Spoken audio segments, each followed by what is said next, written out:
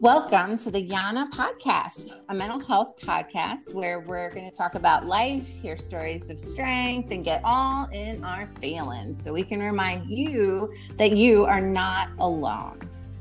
Our hosts are me, Carly, and Becca. Both of us are super passionate about mental health, advocacy, education, and shattering that stigma.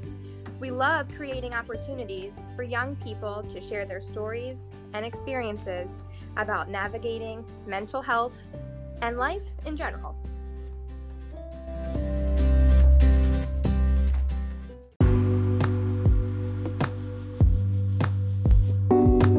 The content of this podcast may contain mature subject matter, such as discussions about suicide, self-harm, drug and alcohol abuse, sexual or physical violence, as well as the use of strong language. Listener discretion advised.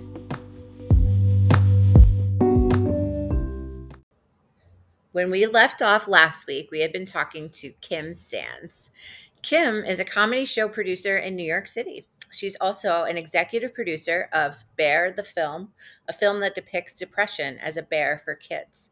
Additionally, Kim is a huge mental health advocate who uses her social media platform to spread mental health awareness and share the story of her own journey with mental health, hospitalization, and surviving suicide loss. We'll pick up right where we left off last week. And we're back. We are back. Welcome back. So before we took a break, we were talking with Kim about her story, but we had been talking specifically about her friend Mike and everything that was involved in that. And so now I think I want to start hearing more about I'm going to preface this by saying, I saw one of the reasons why I really wanted to have Kim on here was because I saw her post more recently about having been hospitalized on Instagram. And I was like, oh my God. Well, first of all, my heart went out to you because I'm like, oh, being hospitalized is never super fun. But like, at the same time, I'm like, God, wow, that is so powerful that she's posting about that. Like, that's so important for people to hear about.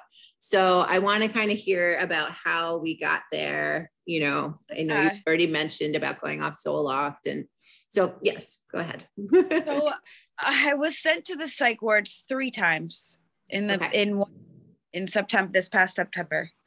The first time a good friend reached out to do a 311 check on me because I posted a story and I said, this is really hard. And I was basically crying. I don't know I don't know if she thought I was going to kill myself or what. I think I love her to death. That was overstepping though. She shouldn't have done that. Can you explain the 311 check? So basically someone can call and say, can you please check on this person? And basically 5 police officers showed up to my door. Whew. And I was okay. I told them I was okay. And they said, okay, have you been on any drugs, any antidepressants in the past year? And I said, yeah, in the past year I was taking Zoloft. And they said, okay, well, since you were on Zoloft, we have to take you in. And I said, Kim. Take me in where? I'm fine. Take me in where? And they said, we have to do a check. It's mandatory. You were on antidepressants. We have to take you in. So they took me into the psych ward for 3 days. Mandatory hold. Mandatory. And they made sure that my blood was clean. My pee was clean. Everything was clean. I was cleared, held there. It was hell. I got no help. Didn't sleep for 3 days. Went home. Second time. I invited a 21-year-old girl into my apartment to live with me because I knew that she needed help. And I met her in the psych ward the first time that I was there. That's on me. I thought that she really needed the help. So when she got out, I invited her over. I fed her. I clothed her. I let her live here. I shared it a little bit. I told my parents about it. They just said, okay, whatever. In passing, we were like, whatever. No one really thought shit to it. This girl ended up being a con artist. She told me a different name. She It was not the name that she was telling me. And at one point, she was basically telling me that I had to be silent in my own apartment. I wasn't allowed to make noise. It was throwing her off. And I said, okay, then I need you to leave because I need to be able to I'm a producer. I need to be able to live in my apartment. Mm-hmm. Meanwhile, every time I'd go grocery shopping, she would take all of the food and leave with it. And I would just let it happen the first couple of times because I have the money. I made a lot of money off of stocks over COVID.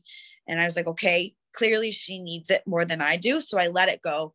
But I got to be to the point where I knew she was taking advantage of me and I knew she was a con artist. Mm-hmm. So I'm scared, but because I'm alone, I didn't know who to turn to because my parents just think I'm on drugs 24/7.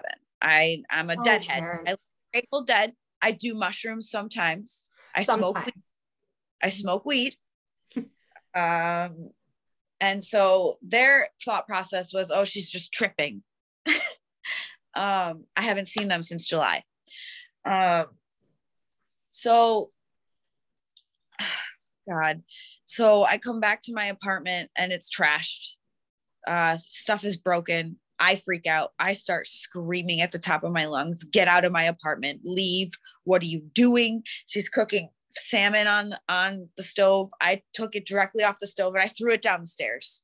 Oh gosh. Meanwhile, every building is thinking I'm crazy. I'm insane. Understandably so. I should not have freaked out the way I did. She leaves. She calls the police and she tells them that I'm trying to kill her and that I had enslaved her in my apartment for the past 2 weeks. That's a story. So they take me back to the psych ward and they place me under mandatory observation for a week, but it's over Labor Day. And because it's over Labor Day, there's no doctors in the house for 4 days. So for 4 extra days I was in there. Meanwhile, my parents are going on vacation to Florida. They can't be bothered. No, yeah, she's on drugs. She needs to be in there. She's just on shrooms. She's tripping, blah, blah, blah. She went off of Zoloft. She's off her rails. She needs to be in there. Yeah. Meanwhile, I'm mentally sound. I've never been more mentally sound in my life than I am right now. And for the second time, I took everything in. I observed everything, but it was fucking hell in there. It was hell. I had some girl rename me Daryl. Daryl? You don't even look like a Daryl. She's also very aware she was in there just to get the free meals. There are people that are very smart that can get in there on purpose because they get 3 meals a day and they get a place to lay their heads and it's not jail. Three hots and a cot. Yeah. Yes. Hots and a cot. So she tried to beat me up twice. 3 times they gave her shots of Ativan to the arm. The first night I was in there, I demanded a reason to why I was there and I made noise. So they gave me a shot of Ativan in the arm. They put me to bed. They give everyone pills at night, sleeping pills. They gave me no medication, so I was not required to take any medication at all. The first time I was there, they made me take sleeping medication. I spit it out I kept it under my tongue the last 2 nights and spit it out without them knowing because I felt really fucking weird the first night. I was completely just incapacitated. Oh my gosh, and I hate this for you. This shouldn't be legal. Meanwhile, none of the social workers, they do speak English. None of the nurses there, none of the nurses or the people watching speak good English. None of them. And they're just abused constantly. So they don't want to give anyone the time of day. They don't care. So I made sure to be really nice to them. I made a repertoire with whatever that word is with myself, so they recognize a reputation. Yes. I got this. Yeah, and every single day I would call my mom, or I wouldn't. I would try to call her, and I would fight with her and I would ask her to listen to me, and she wouldn't fucking listen to me. So I said, all right, I'm going to have my best friend, Sarah, who I went to elementary school with her. I've known her since I was 4 years old. She knows my story. She knows everything. She knows every detail about my life. She saved my mental in there. And I had her talk to the social workers. I had her talk to the doctors. I had her confirm my stories because they were what I was doing, how I got my money. Well, I made money off of stocks during COVID. Bullshit, you did, blah, blah, blah. Yes, I did. I'll fucking prove it to you, but you took my phone from me, so I can't prove anything to you. Oh my gosh. The trauma. You know, I always think about this in terms of like, so I watch a lot of horror movies, and you know, it's a lot horror movie. Worse. What? Well, I'm like, because I always think about movie. how, like, you know, when people are like, when there's like, you know, people are possessed or there's demons or whatever, you know, and everybody's like, oh, they're just crazy. Like, we're just going to medicate them and lock them up and stuff like that. And I'm always like, what if this stuff is true? Like, it's just like, you're in a psych ward and everybody's like, oh, anything you say that doesn't sound normal, you just push it off. Yeah. Right. They push it off. They're like, she's must nuts, be a delusion, or must be a delusion. Yeah. And I had a lot of opportunities. Like I was hired to be the kids coach for Williamsburg for boys 8 and under soccer. Awesome. Cool. But I went to the psych ward, so that was taken away from me. Oh. And this was the second time that you went. This is the second time. Third time is way more fun. Oh, I love it. Good. I'm here. Okay. Buckle up. Buckle up, folks. Buckle up. Third time, I was like, you know what? Fuck everybody. I'm bored. I'm going to take off my shoes. I'm going to put on a tie-dye robe, and I'm going to go into the psych ward, and I'm going to see my friends again. You walked right into the psych ward? Nope. I walked down the street, and I went to 3 places, all right next door to each other. I went to Upstate Stock, where I actually outfitted my entire apartment with their stuff. Great store. Love them. They're scared of me right now, but we'll repair that relationship soon. I walked in, I stole a coffee off the counter, walked outside and I dumped it, walked right next door to the gym, which was open, dropped all my stuff, and I did a lap, ran a lap. In the robe. You're still in the robe. In the robe. Then I went right next door to the gym to the Bark Park. Oh, I love Bark Park. They had like a couch or whatever. I broke in, it was closed. And I took a nap, but I didn't really take a nap. And I just you're killing me. And I waited. They all showed up. Everyone from Upstate, I think, was there. Everyone from the gym showed up. Some of them were laughing. I was listening to everything. They had to peel me up from the ground. The ambulance was there. They put me in the ambulance. They wouldn't let me turn around. I was wearing a bikini. It was a lot of men in the ambulance, and I remember them. They uncovered the bikini, so my boobs were out. Oh no. Yep. And I heard a lot of shit. They were poking my eyes in the ambulance. They thought it was funny. There was a lot of fucked up shit that happened in that ambulance. There was a lot of fucked up shit. Kim, this is a wild time. Yeah, it's a really wild time, but where am I going to go with it? The So police did it. That's also valid. I go to the psych ward and I hang out there for, they only kept me for 2 days. Because they were like, get her out of here, or they were like, we know her, she's like part of the family here. I don't know. They tested my pee, they tested my blood, everything was clear. They did it twice. They tested my blood twice. They made me pee twice. Everything was cleared. Oh my God. Then I was sent home. So wait, so when you went into these 3 places and in your like you were you weren't sober. You were like just totally normal. I mean, not normal. I don't want to use words like normal, but like you were doing it so that you could get committed. Yep. I wanted more attention. Okay. I wanted to see what I could do. And this was like last month or September. Yep. So when my parents learned about it, they were like, oh, damn, she's tripping again. Oh no. So what did they do? I haven't seen them since July. Nothing. So after the third time of being there, you were released after 2 days, and then you've been just chilling. Just chilling. Yeah, I produce comedy shows, and I support all my comedy friends, and I am a mental health advocate, and I really wanted to go in there and just make sure they were doing their jobs right. And they're not. You were like undercover boss. Yeah, and they're not. It's a terrible place. No one should ever be put in there. I think that you are probably not the only one who has that experience. I know that the system here in Philadelphia needs a lot of work. Oh, the hospital, Woodhall in Brooklyn, it's an absolute shit show, and it's probably killing people more than it is helping them. And that makes my blood boil, honestly. I say that for a fact. Yep. Because there are so many places in this world that I think are probably that same experience. People are supposed to be there to heal and to get help and to get support.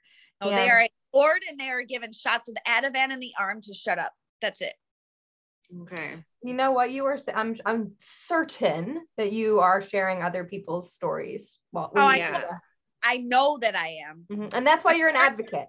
Story that has ever been in that hospital right now. I'm sharing their story. So that is why, and this is another thing why sometimes I love this like fierce, like energy about you and about a lot of advocates, is that people advocate oftentimes because they are angry. Right. So you turn that anger into advocacy. And how do you do that? Like, what are some of the things that you try to do as an advocate? So, I mean, I obviously share a lot of stuff on social media, but my comedy shows, we weren't charging, but now we're starting to charge $5 at the door. And I was passing around a bucket when it was free, but now that we're charging, proceeds are going to go to NAMI. Some of the proceeds are going to go to NAMI. I still have to pay the comedians to some extent. But with everything I do, I'm going to be raising money for NAMI and donating to NAMI. I love that. And you know what? Like, I think that is so special, right? Because people come to comedy shows sometimes, I'm sure, to escape, to get out, to feel happy, to feel laughter. And I think that it could be a really healing space for a lot of people. Oh yeah. And I encourage all the comedians to talk about mental health. Yeah. There's so much content there. We had actually one of my best friends from high school was on a couple of episodes ago, and he's a comedian. And we talked about the fact that a lot of people use comedy as a way to deal with their mental health. And it was, like the amount, and like he even said what you just said, like the amount of material there is. Mm-hmm. God. Yeah. I could get up on stage and go on for days. I know. I love that. But I think that too, that brings so much awareness to the conversation, and it like allows people to talk about mental health in a way that doesn't seem so like scary and taboo, like I think what you're doing by doing these comedy shows and allowing your comedians to talk so openly about their mental health could really change the narrative about mental health.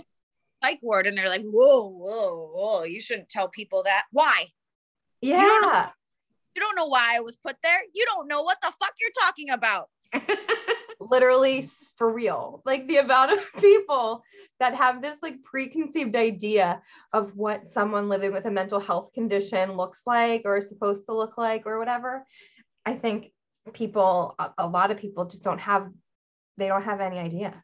Have you ever heard the comedian, and I love him so much, and I feel like I talk about, but Gary Gulman? I've heard the name. Yes. He has a show. Had a show that was on HBO that's called The Great Depression. And it's a 1 hour comedy special. It's amazing. And he talks about being hospitalized. It's relatable. That's so relatable.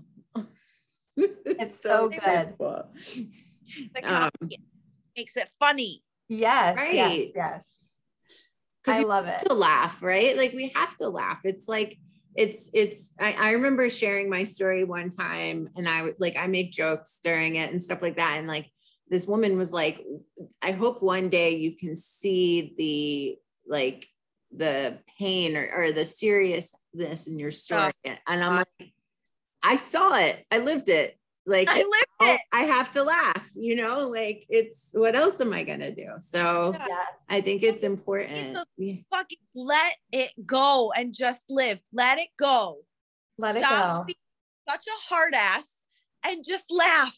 Well, we need more people like Kim in our life, ladies and gentlemen. Do we not? Like, can I get an amen from the people in the back? I love it.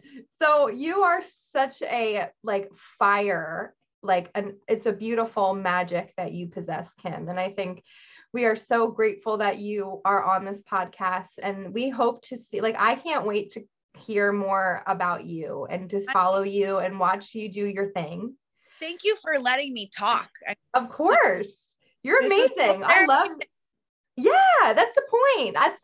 That's like what we hope that all of our guests feel, is that they just have an opportunity to just let it out and share whatever they want to share. And we always like to end by doing two things. One, we'll find out where everyone can follow you and your awesome self.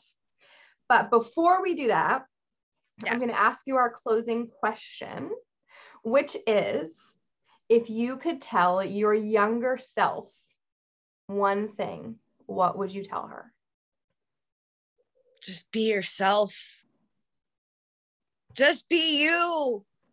No one else really cares about everyone is so focused on what they think someone else thinks of them. But if you really think about it, are you focused on that? You're focused on you. Everyone else is focused on themselves, not what you get what I'm saying. Just be yourself. Just be yourself. I love that advice. And it's something that never gets old. It's advice that I need to hear every single day. And it's something that I think everyone that's listening needs to hear. So thank you for saying that. Yes, absolutely. And I'm so glad that you are yourself, Kim, because you are special. So are you guys. This has been one of my favorite episodes ever. Yeah, mine too. It's been so great listening to you, and like Carly said, you're fire. It's so great to hear such passion behind everything you said. So that made me really happy. And where can people find you? So I'm on Instagram at agirlwith3dogs, and I'm on Twitter at KimSands_. I'm not really on Twitter that much. It's usually just Instagram. But yeah. And you can find so do you have 3 dogs? Oh God. My parents have the 2 dogs that I raised up in Syracuse. Cause I was there during COVID, and they got really suburbia, and they're a lot happier there. I don't want to take them from that. So I adopted a new puppy. Oh, months old, and her name is Jerry, after Jerry Garcia. Oh my gosh. And she's wild, and I love her so much. Yay. Oh my gosh. I love a good puppy. I think it's amazing that you follow the dead. My uncle was a deadhead and hung out with Jerry Garcia and stuff. I went to 10 concerts in the pit. Nice. Wow. Going to Mexico January. Let's go Mexico. Mexico. I'm so excited. That's so fun. I'm more of like a Taylor Swift fan. I don't think that she'll ever go to Mexico. I'm sure she will. So you can find the Yana podcast on Instagram at _Yana podcast. We are also now have a website, which is oh my God, the longest website, God's creation. Yes, but we are working on getting a shorter name. We're working on buying a domain name, but it's for now, it is the Yana podcast with Nami Philly .wordpress.com. So, but we're in the show notes, folks. Just look at the show notes. Yeah, just look at the show notes. And then you can always go to namiphilly.org or follow us on Instagram at NAMI Philadelphia or at NAMIPhilly_ETS. So that is that. And Kim, thank you again so much. Thank you. Yes. You are so great talking to you. To follow you and your shenanigans. Your exploits. Yes. It's a lot. I love it. No, never stop, because you seriously are like, someone is going to look at you and be like, this person here is so true to herself. And that's admirable. So never let anyone tell you that you are too much. Okay. Thank you. You're welcome. You either. You're amazing. Keep doing it. You are. No, you are. You are. All right. We're gonna close up shop here, and we'll talk to y'all later. Bye.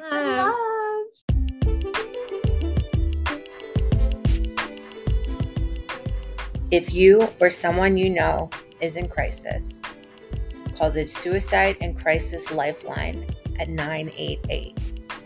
Or you can text NAMI to the crisis text line at 741-741, or go to NAMI.org for more information.